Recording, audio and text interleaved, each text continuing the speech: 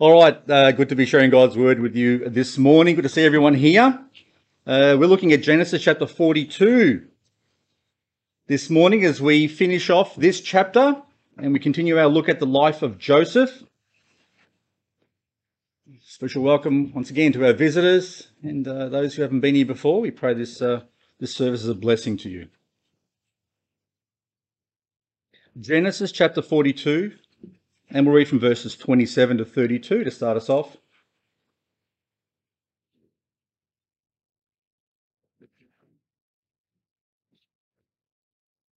And as one of them opened his sack to give his ass provender in the inn, he espied his money, for behold, it was in his sack's mouth. And he said unto his brethren, My money is restored, and lo, it is even in my sack. And their heart failed them, and they were afraid, saying one to another, What is this that God hath done unto us? And they came unto Jacob their father unto the land of Canaan, and told him all that befell them, saying, The man who is the Lord of the land spake roughly to us, and took us for spies of the country. And we said unto him, We are true men, we are no spies. We be 12 brothers, sons of our father. One is not, and the youngest is this day with our father in the land of Canaan. Let's stop there and we'll go to the Lord in prayer, ask him to commit our time to him and to bless us. Father in heaven, thank you once again for this word. We just thank you for the preservation of it, for the recording of it, and Father, in the way your Spirit teaches us through it. We just pray that once again our hearts would be open to it, Lord, seeking to consume this food which you have for us. Father, that we might grow, that we might be turned more into the image of your Son, that we would live lives that are more honouring to you. And we thank you once again, indeed, that we have this precious time to spend together to learn from you. We ask this in Jesus' name. Amen. So for those of you who weren't here last week, we're looking at the point where the famine has commenced in Egypt. The 7 years of plenty have come and gone, and now we're beginning with 7 years of famine, and we may have been second year probably into it. And at this point, the famine wasn't just restricted to Egypt, it actually entered into Canaan as well. So it was affecting Jacob and his family. And so at this point, and we saw this last week, they were sort of in a bit of a quandary. What do? They were running out of food already. And so they had heard, or Jacob said that he had heard that there was food or grain in Egypt. And so he said to his sons, who were apparently they're just looking at each other, not knowing what to do. He said, Stop looking at each other and get down to Egypt, because I've heard there's food down there. Go and buy us some grain and come back with it. And so he sent off all of his sons except for Benjamin, the youngest one. And if you remember, Benjamin was the second child of Rachel, and he was the only child of Rachel left to Jacob. So he didn't want to risk Benjamin's life. He sent the other boys off, though. Not a problem for them. So if you remember last week, the message, you'll recall that when they arrived to Egypt, who do they see selling the grain and organising who's buying, who gets what? And it was Joseph himself. But they didn't recognise him because Joseph was 20 years had passed. They didn't recognise their brother. He was dressed as an Egyptian, spake Egyptian. And so when they arrived there, he recognised them immediately. And so did he welcome his brothers with a royal red carpet? No. He gave them a good tongue lashing, okay, while they were there, calling them spies and liars, and they were there to spy on the land. And they got so rattled by this that by his demeanour, that they felt they had to share everything about where they were from to try and prove that they were not spies. And they sort of told him details that you probably wouldn't say. Oh, we're the 12 sons of one father, and he's back there, and our youngest one is with him, and one's passed away, and we've only come to do this, that, and the other. And so he rejected their testimony. He said, No, I don't believe you, and threw them in jail for 3 days. Okay, as you do. So what do you do when you're in jail for 3 days and your 10 brothers, you're just simmering?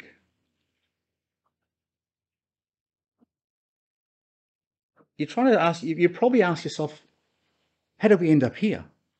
Like all we did was to come down to buy some food. And how do we end up in such a mess? So, and they had their family back at home who were running out of food, and they'd had the responsibility to bring back that food.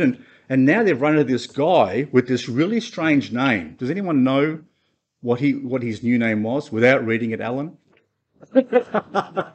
Alan Quick. Zaphnath Paneah. Yes. So really like a long, interesting name. Zaphnath Paneah. And so what's this guy going to do next? I mean, when they said he talked roughly to them, that means that he used some probably strong language. He was nasty to them. And so for 3 days, they're probably racking their brains trying to work out what they're going to do, because his instruction to them was, when he threw them into custody, he said to them, I'm going to send out one of you back home. The rest of you are going to stay here. And then you better come back with your younger brother. But then he changed his mind when he went back to them 3 days later. But for 3 days, they're there trying to work out, what do we do? How are we going to explain this to Dad? That he's demanding for Benjamin to be brought here, because he gave them strict instructions. He was not going to send Benjamin to there because he didn't want to risk his life. And so on top of this, when people find themselves in bad situations, there's often a very strong incentive to start looking for someone to blame, right? So they're probably beginning to start looking for who they have to blame for this. And Reuben started this whole journey off back in verse 21, when he said, I told you guys about what we shouldn't have done that thing to Joseph. Now all this stuff is because of what we did to him. So he's already started the ball rolling in this case, right? He's already telling them, this is your fault. See what you did? Even though he had also agreed to throw Joseph in the pit. The job was, the idea he had was, while he was in the pit, he was going to go eventually free him while they weren't looking. But before he got a chance to do that anyway, the Ishmaelites came along and said, oh, there's a guy in the pit. Why don't we take him and sell him? And they did. And so they sold him to the Midianites, apparently. So when the brothers got back to the pit, Joseph's gone. And so they came up with this whole story, taking his coat of many colours. They brought it back to their dad. They put blood on the actual thing, and they said, your son's been killed by a wild animal. But they themselves did not know what had happened to Joseph. And so if you go back to verse 21, Reuben gets upset with them, and he says, and they said one to another, we are very, verily guilty concerning our brother. They carried this guilt with them for 20 years, okay? In that we saw the anguish of his soul when he besought us, and we would not hear. Therefore is this distress come upon us. And Reuben answered them, saying, spake I not unto you, saying, do not sin against the child, and you would hear not? Therefore, behold, his blood is required. So Reuben, by the looks of it, had given up on the notion even that Joseph was even alive. Because he says his blood is on our hands. In other words, he was under a fairly good assumption that Joseph may have been killed in the whole process, and it was essentially all their fault. Has anyone ever seen an episode of The Apprentice? Yes. Okay. So you'll know, for those of you who know that particular game, and I haven't seen many episodes of it, but what I remember there are two teams that are pitted against each other, and they have a certain task to try to do, and then whoever the winning team is gets to keep all their members, but then the losing team they have to get rid of one, right? So they get voted off. And so inevitably what happens with the losing team is when they fail, when they come off second and they have to lose a member, what ends up happening to that team? They turn on each other. They start blaming each other. Oh, it was your fault. It was your fault. And that is an interesting thing when you look at it, because the brothers, no doubt, would have been in a similar situation. They found themselves, by their own bad judgment, by their own choices, they found themselves in this situation, and they're saying, okay, now who do we blame for this whole thing? Reuben started the ball rolling. I told you guys. And no doubt during 3 days of being stuck together, there would have been some strong opinions about whose fault it was that they were in this particular place. But this is a function of the flesh. Do you see that? This is what the flesh actually does. When one seeks to blame others for the circumstances in their own life, this is the result of fallen nature. When things go wrong, the first thing people normally do is not blame themselves. They go looking for someone else to blame. It's someone else's reason. It's someone else's fault that I am in the predicament that I am in. But it's interesting because Scripture does not give us room for that. It doesn't give us room to blame other people for our own predicament or even for the circumstances that we are in, even if they made a decision that affected us. Turn with me to Colossians chapter 3, verse 13 for a moment.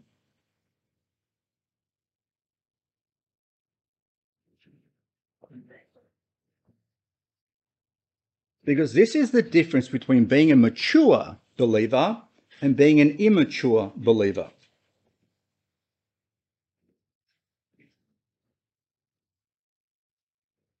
Now, Colossians 3:13 says that we are to be forbearing one another and forgiving one another.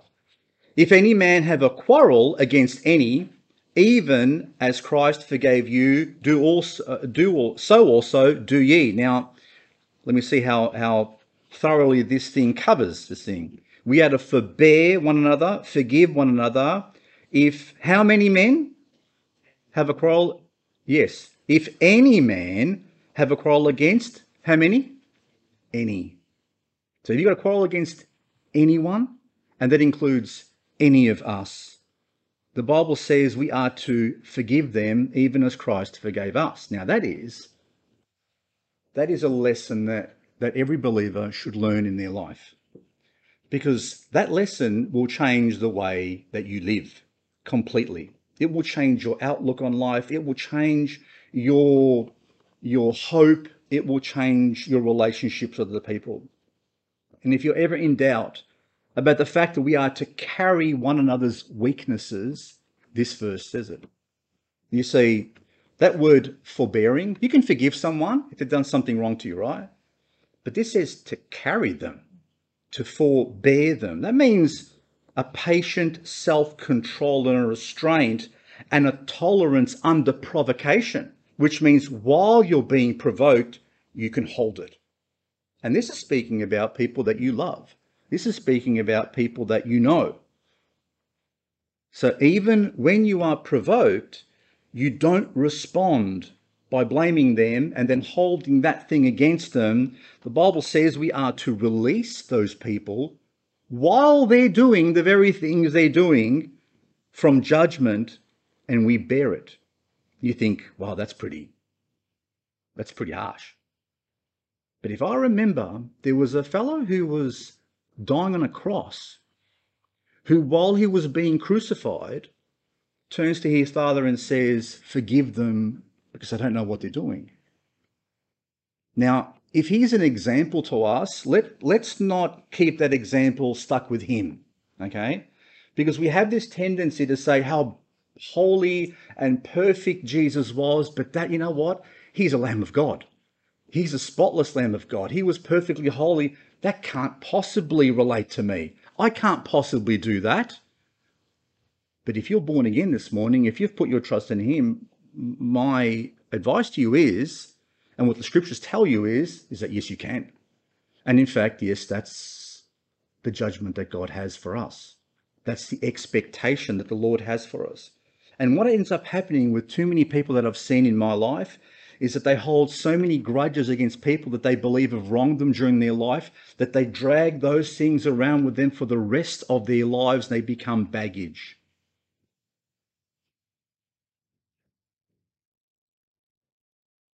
I've seen plenty of people in bondage because people either fail to accept the decisions that they themselves have made in their lives, and they look for someone to blame. And so what ends up happening is they hold grudges, bitterness, malice, and even hatred against certain people in their lives, and they break the relationship with them as a result. Somehow blaming others for things in their life releases them from having to say, I was wrong, and I have to wear the consequences of it. But this is no release. This is bondage.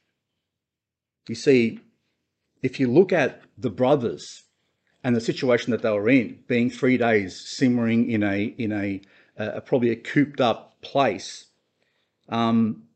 they looked at themselves and they said, this is happening to us because of what we did. So that you'd think, all right, that's actually not a bad...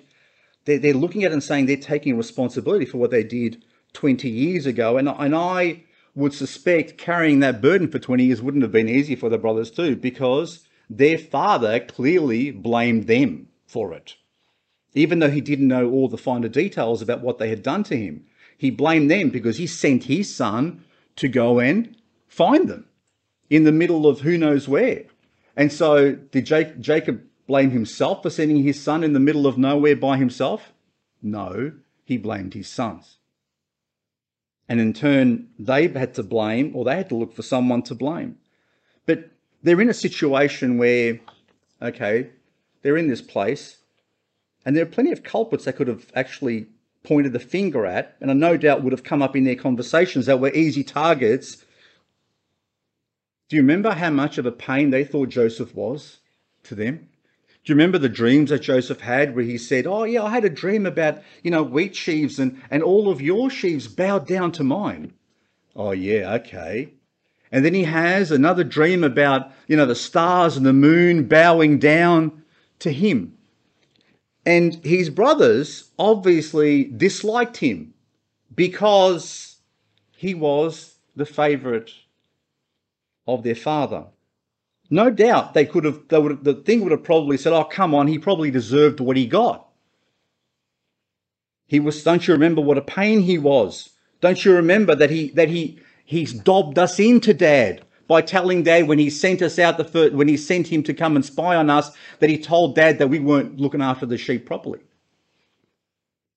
No doubt they would have looked to Joseph maybe as a culprit in the whole thing, saying he deserved it and what he got. Or how about Dad? You could blame Dad. Dad sent us here. We wouldn't have been here in the situation if Dad hadn't sent us here. And look, he sent us except for Benjamin, his new favourite.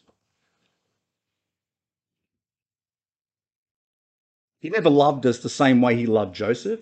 And now he doesn't love us the same way he loves Benjamin. He obviously has favourites. He doesn't care about us, but he cares about them. And then there's this Zaphnath-Paneah guy. Mind you, he wasn't speaking Canaanite to them. He was speaking Egyptian. He was talking to them through an interpreter, so they wouldn't have understood anything he was saying anyway. How rude was that guy?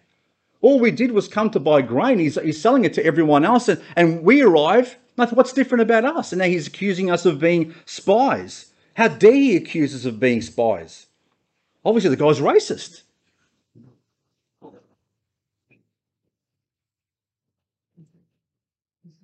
There are many things people blame others for. Instead of releasing them from judgment, and many people hold on to those judgments about those people, even though most of the time they don't even have enough information to prove it. But they need someone to blame.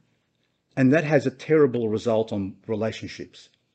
Because I'll tell you now, if you're holding on to secret blame and judgment on other people, let me ask you a question. Can you actually honestly love that person properly? You can't. The answer to that is an emphatic no. You can't love someone that you're holding stuff against. Unless you forgive them, you cannot love them. That's the honest truth. When you hold secret blame to other people or on other people, you cannot love them the way you've been commanded to love them by the Lord. That's why the Bible tells us to forgive. Because if you don't forgive, that person can no longer be loved by you. You will do only the minimum of what's required for that person. You will not go out of your way. You will not consume extra energy or grace or ask for more grace to love that person as the Lord asks you to love them. You will find ways to put that person or park that person in a corner somewhere and then leave them there to simmer because you've got other more important people to be hanging around with, people who love you. But that's not what we're called to do. You see, the reason we do that is that we need to protect our own ego. We hold people to blame because if we don't blame them, then who does the blame go to? It goes to us. And we would rather condemn someone and put them to the side rather than condemn myself and have to deal with that myself. And that is 90% of people who, part of the things that I've seen, 90% of them are people who just cannot take responsibility for their own decisions, or just can't forgive the wrongs of other people. So please, don't protect your own ego. It's not worth it. Because by protecting your own ego, by protecting yourself and your self-worth and your own image in your own eyes, that is called self-deification. That is what the Bible calls idol worship. And we are more prone to make an idol of ourselves than anyone else in the world or anything else. We become an idol to ourselves. And in doing that, we become our own God, and then we condemn others by judging them, because they won't bow down to us the way we like to be worshipped. So please do not put your relationships and sacrifice them on the altar of your own God, yourself.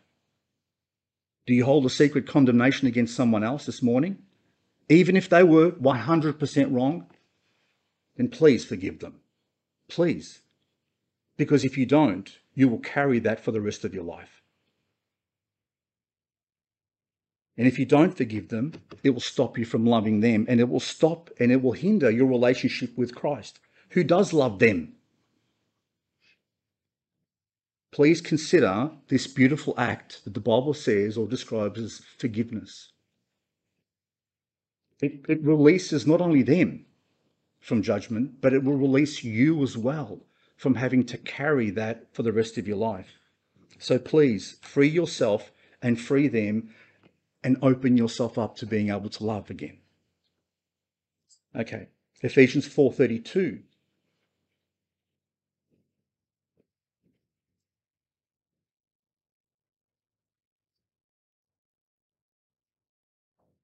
Just as one more thing, just to emphasize this point, which I've finished with now. Ephesians 4:32 tells us, and be ye kind one to another. Kind. Tender-hearted, forgiving one another, even as God, for Christ's sake, hath forgiven you. Okay? So carry those two verses around with you. Meditate on those verses, Colossians 3:13 and Ephesians 4:32, and let's live more like our Saviour, who forgave people even in the middle of them killing him for what he didn't deserve. Okay, and that brings us back to where the brothers find themselves at this particular point, on their way home with their donkeys loaded up with grain, and Simeon back in Egypt being held in custody, trying to work out, all right, because Joseph had released them and he sent them all home except for Simeon, and they're trying to work out now, all right, two things we've got to do. What's the plan going to be? How are we going to get Simeon back? How are we going to convince Dad to give us Benjamin to go and send to Egypt when he didn't want to do that in the first place? And how are we going to explain to Dad what's happened?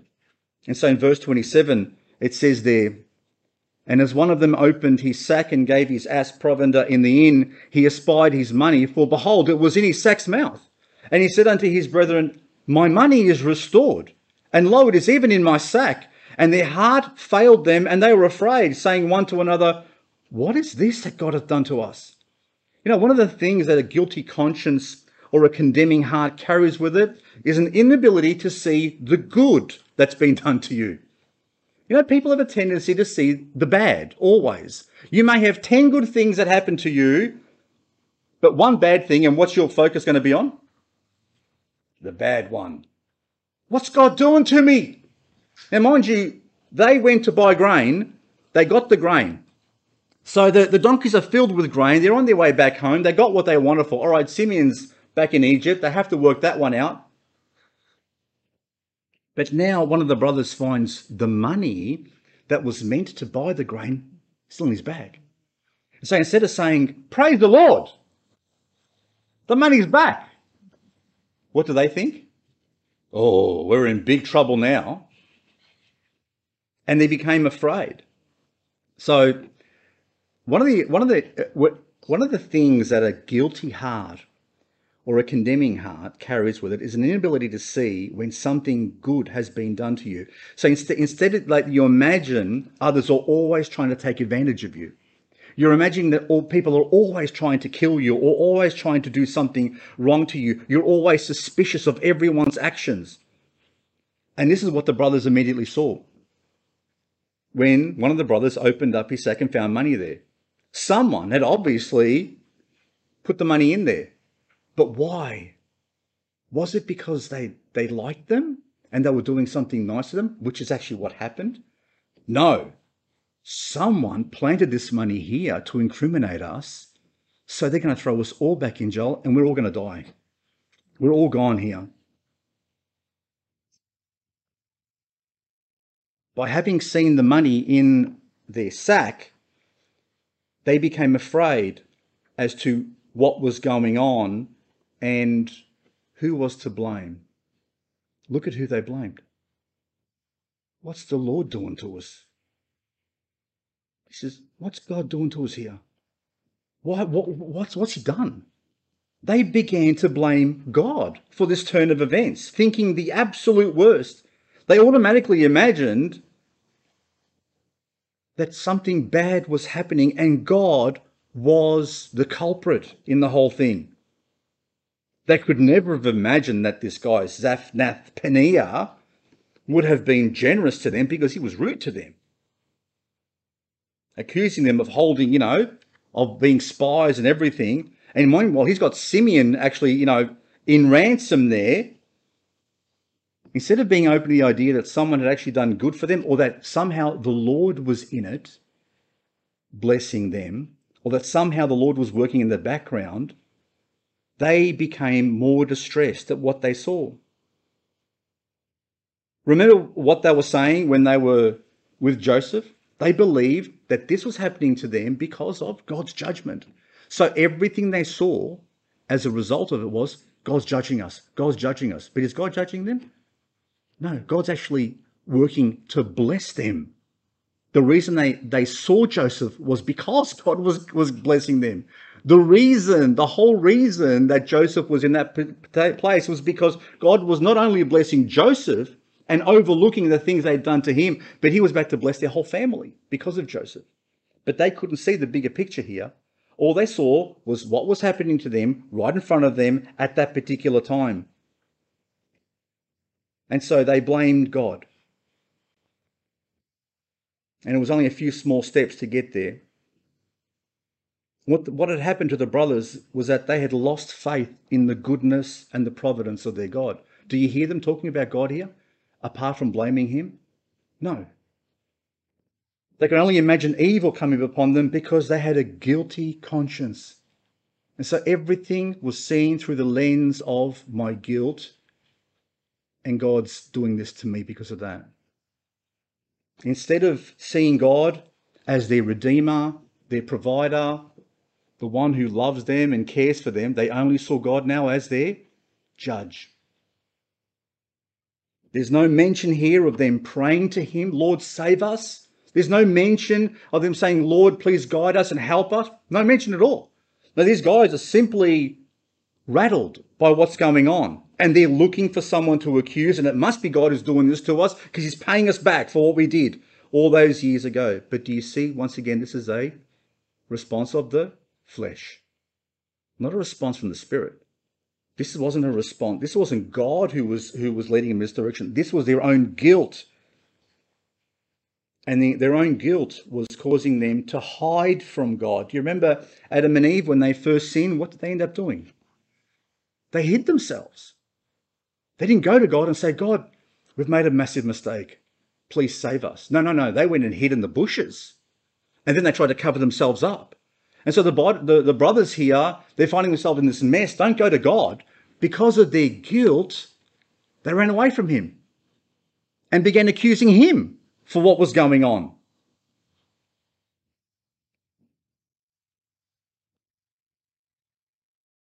This is fallen human nature again.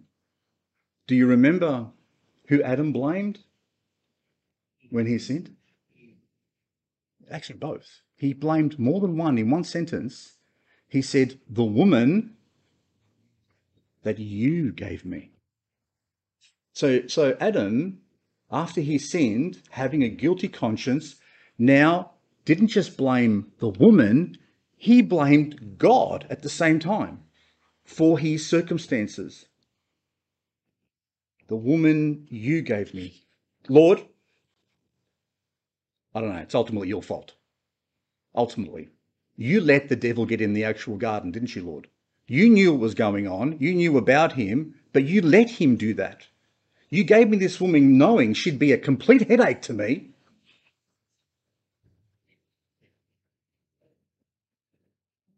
Did I ask for her? Well, he did check out every animal before and he said, no, I don't like any of them.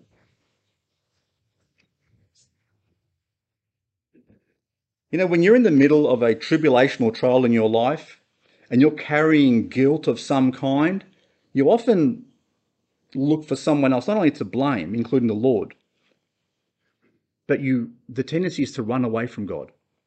The tendency is to hide from God, not to come to him, because you either look for someone to blame because you then become God yourself. But oftentimes we run from the Lord rather than run to him. You know, but if you're a child of God and you have bad things happen to you, please don't assume the worst. Don't assume that God doesn't love you anymore. Don't assume that things have gone wrong because, God's judging you somehow and, you're paying for a sin that you did in, 1995 or something like that. And, I think I remember why this is happening to me now.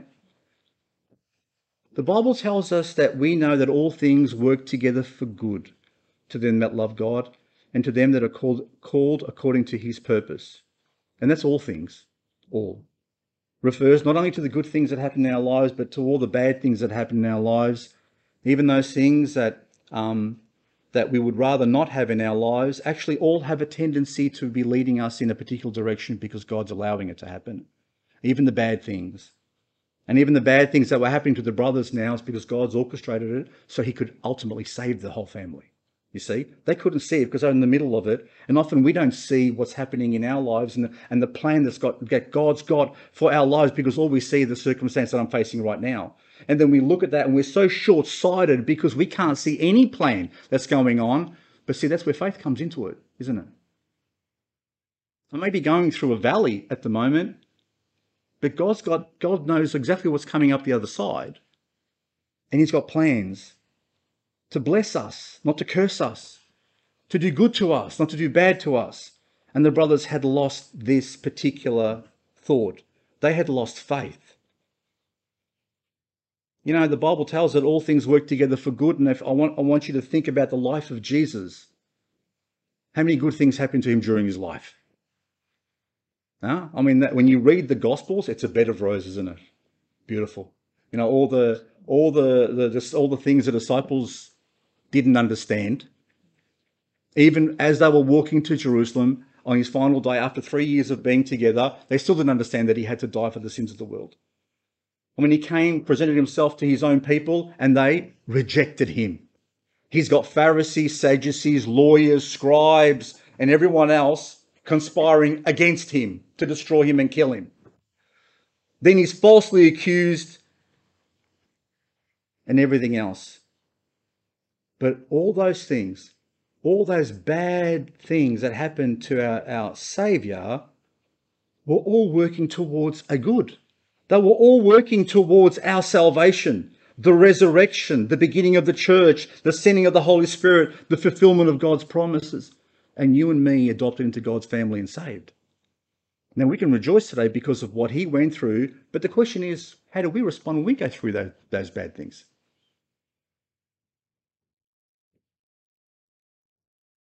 We know our Saviour didn't have a place to rest his head during his ministry. He was misunderstood and rejected, and yet he continued, and he didn't open his mouth. I want to share with you something. Turn with me to Acts chapter 8, verse 32. Acts chapter 8, verse 32.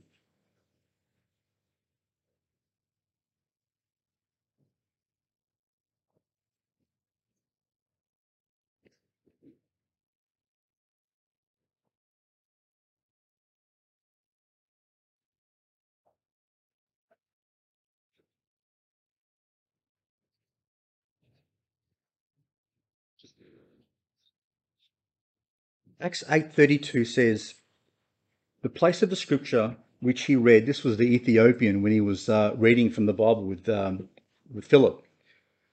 The place of the scripture which he read was this: he was led as a sheep to the slaughter, and like a lamb dumb before his shearer, so opened he not his mouth. Is that fair enough? Who's that speaking about? Jesus, right? You will know it. So Jesus came as the Lamb of God, the perfect one.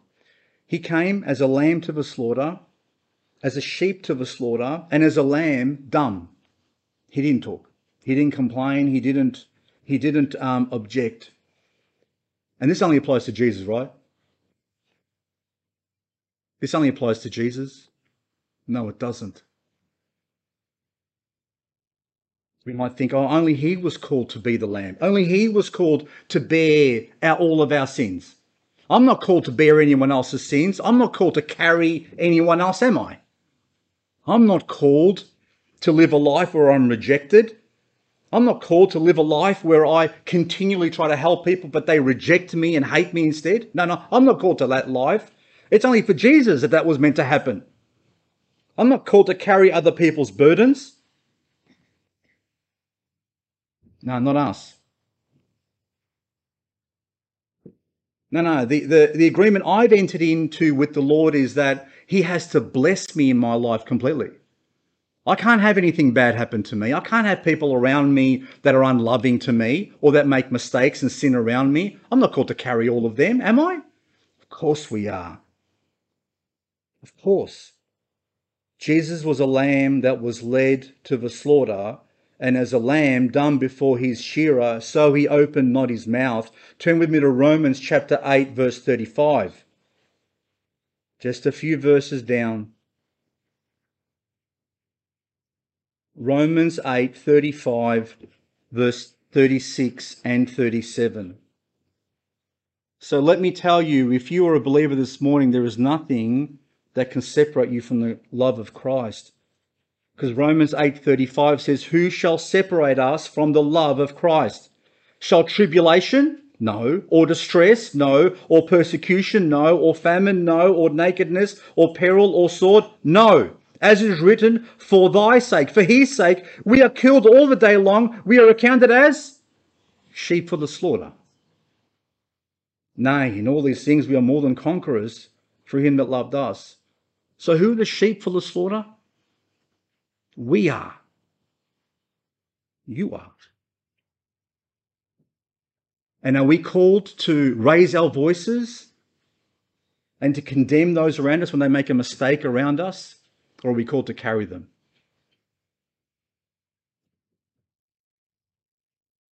Are you going through tribulation? Are you going through distress? Have you experienced any persecution? Have you experienced a famine? Are you naked this morning? You're going through a point where you're attacked, where your life is in danger, or where you're being physically attacked for simply being a believer in Christ? I suspect that almost none of us are. But whatever it is you're going through, it doesn't hold a candle to what he went through. And if he was a lamb to the slaughter, if he was a sheep to the slaughter, and he lived a life of absolute grace and love, then that's what we've been called to live as well.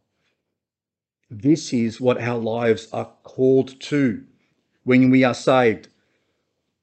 The Lord, we know, has all things working together for good, especially through the sufferings that we experience.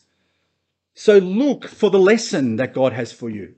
Whatever it is you're going through, whatever struggle you've had, whatever bad experiences you've had from other people, Look for the lesson. Look for where to love. Look for the path that God has for you in that particular place or time, because you need to trust that God has an ultimately good purpose for you.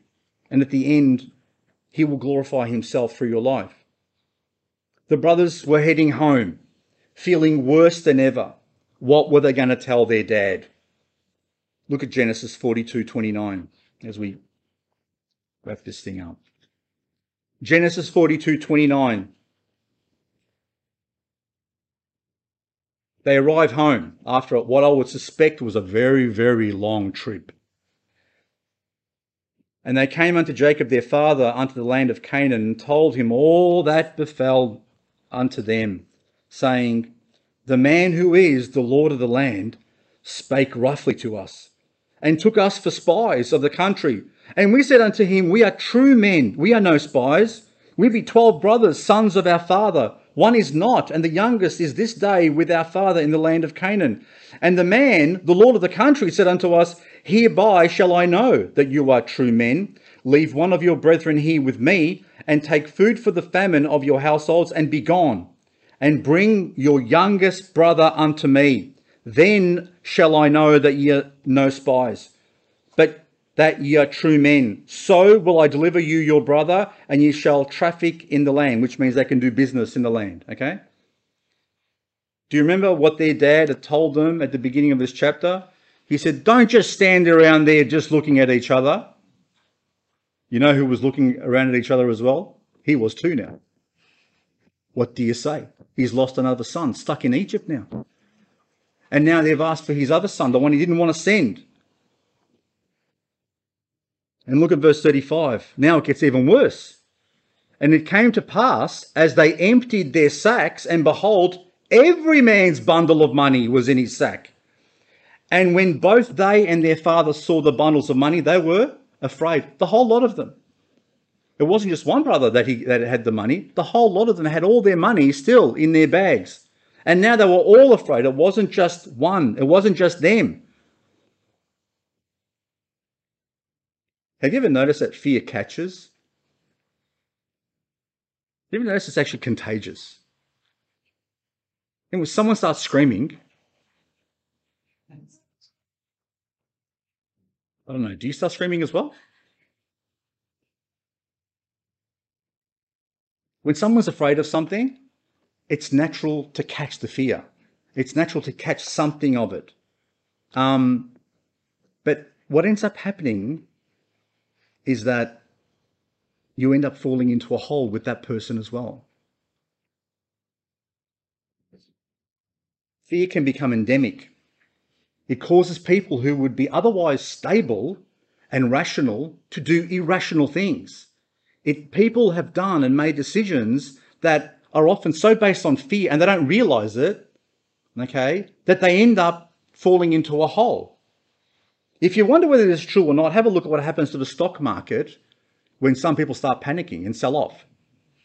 The whole lot of them start selling off, and then the whole thing goes into a ditch. Politics, wonderful example of how fear catches. We just had an election. Fear is a wonderful tool to motivate people. It's fantastic. It's one of the most powerful motivators you can think of. Okay? And if you look at most advertisements for every political party, it's about scaring someone else into what someone else is going to do to you. Okay? That's how it works. Look at the shootings in the US. Look at doomsday preppers.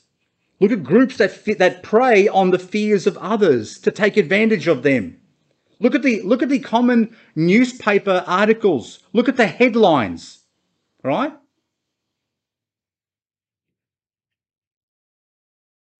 No one ever reads a boring headline, do they? No, but you'll look at a sensational one, won't you? One that says, the end of the world is coming. Or, you know, when they say a comet's about to pass, they don't say a comet's, the title doesn't say a comet's passing 1 million miles away. Comet heading for the Earth. It gets people's attention, but fear catches. And it's the same thing marketers use on other people to motivate them to buy their stuff as well. You know, Jacob had he had told his sons, go down. He didn't have any fear. He had fear for losing Benjamin, but he'd fallen for this fear. His sons were scared, and now he caught that bug. And Jacob himself then loses all hope. He loses faith in God. He doesn't say, now take it easy, boys. You know, I'm sure God's got this under control. God loves us and he'll find a way for it. He doesn't say that. He fears as well. Look at verse 36. And Jacob their father said unto them, me have ye bereaved of my children. He blamed them now. We're back to the blame game again. Okay? Me have ye bereaved of my children. Joseph is not, and Simeon is not, and ye will take Benjamin away. All these things are against me. This is a guy who's lost all hope and has now turned on the other sons and saying, this is your fault. The same thing they were doing. It was too much for him. This probably all brought up the loss of Joseph all over again, which he blamed them for as well. And now with Simeon gone, he was not only heartbroken, but out of faith as well. He took his eyes off the Lord. He was blinded by his circumstances and he couldn't see any light in front of him. And Reuben, to his credit, comes up and says, Dad, leave it with me. But look how he says it. Genesis 42:37, and Reuben spake unto his father, saying, slay my two sons, if I bring him not to thee. Deliver him into my hand, and I will bring him to thee again. Oh, that's a really good one there, Reuben. You know, offering his father to slay his own two sons if he didn't bring Simeon back.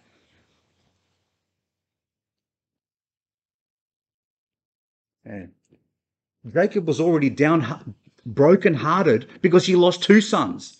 And now your solution is to say, I'll kill a couple of your grandkids as well. Leave it with me. You can kill my two sons if you want. You know, no problem, Dad. I'll take care of the whole thing. Yeah, that would really comfort a grieving father's heart to say, kill your grandchildren too if I don't get the job done. But he wouldn't, I suppose, if he couldn't save Simeon by going back and maybe losing Benjamin, he probably would have lost his own life, huh? He wouldn't have come back to see his own two kids getting killed. Wonderful offer, Reuben, and probably the wrong timing as well. Didn't give his chance, Daddy's chance even to calm down. And how does Jacob respond to this wonderful offer of Reuben? He says, and he said, my son shall not go down with you, for his brother is dead, and he is left alone. If mischief befall him by the way, in the way ye go, then shall you bring down my grey hairs with sorrow to the grave. In other words, I'm going to be dead. If Benjamin dies, I'm gone. See the grey hairs? They'll be in the grave as well if one of you dies. So all of this talk of death and fear and uncertainty and anguish and blaming everyone else is a terrible place to be. And it's a terrible place to finish an actual sermon. Which is why I don't want to finish right here. I'm going to have to give you a few more verses because I want to end on a really positive note. Because even though Reuben offers this wonderful solution, which is really no solution at all, look at what happens after. Look at chapter 43 now, and read verses 1 to 10 with me. Because this time Judah steps up. Genesis 43:1. And the famine was sore in the land. And it came to pass when they had eaten up the corn. So this is not just another day after. This is a little while after. When they had eaten up the corn which they had brought out of Egypt, their father said unto them, go again, buy us a little food. And Judah spake unto him, saying, the man did solemnly protest unto us, saying, ye shall not see my face, except your brother be with you. If thou wilt send our brother with us, we will go down and buy thee food.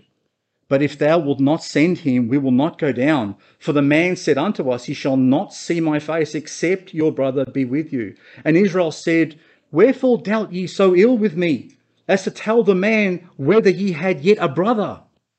And they said, the man asked us straitly of our state and of our kindred, saying, is your father yet alive? Have ye another brother? And we told him, according to the tenor of these words, what could we, could we certainly know that he would say, bring your brother down? And Judah said unto Israel his father, listen to these words, send the lad with me, and we will arise and go, that we may live and not die, both we and thou, and also our little ones. I will be surety for him. Of my hand shalt thou require him, if I bring him not unto thee, and set him before thee. Then let me bear the blame forever. For except we had lingered, surely now we had returned a second time. You see the difference between Reuben's offer and Judah's? Judah says, I'll take his place. I'll bear the blame. They're about to run out of food. And Jacob had conveniently forgotten about the request that Joseph had wanted to see the younger son. Maybe he feigned ignorance. But now Judah steps up and he shows leadership and he says, I'll bear it. I'll take this on. I'll bear the blame if we can't get him back to you. And so, did his father trust him? He did. His father trusted him. And he said, okay, take, and we'll look at that next week, and we'll see this whole picture of how Judah becomes pivotal in this particular matter. But Judah was willing to sacrifice himself for his brethren. May I remind you that Revelation 5:5 says, weep not. Behold, the Lion of the tribe of Judah, the root of David, hath prevailed to open the book and to loose the seals, the 7 seals thereof. There is a Lion of Judah who put up his hand to bear all the blame. And he bore it, and he took it to a cross for you and me. God didn't say, I'm going to sacrifice an angel. He didn't say, I'm going to sacrifice someone else. No, the Bible tells us that God provided himself as the offering. He said, I'll take it. And that's the God that we serve. We serve a God who put himself. He bore it all himself. And Jesus is that manifestation of this wonderful God that we serve.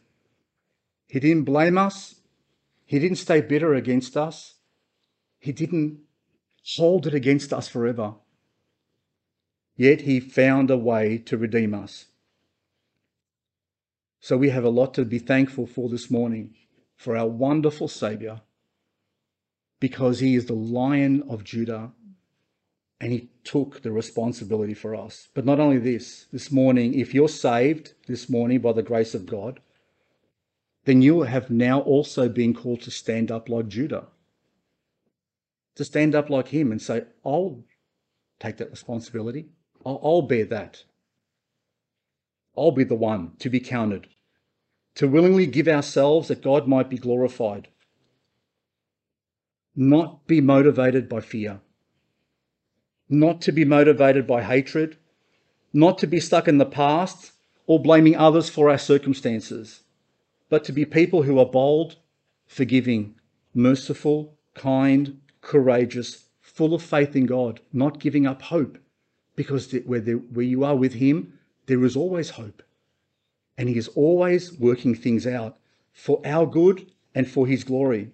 So God has called us to be bold, to be courageous, to be full of faith, looking where he has organized works for us to walk in. The Lord commanded Joshua, be strong and courageous. Don't be intimidated by your circumstances. Look to me and not to the things of this world. And that's who God has called us to look to this morning. Look to him. God bless you. Thank you.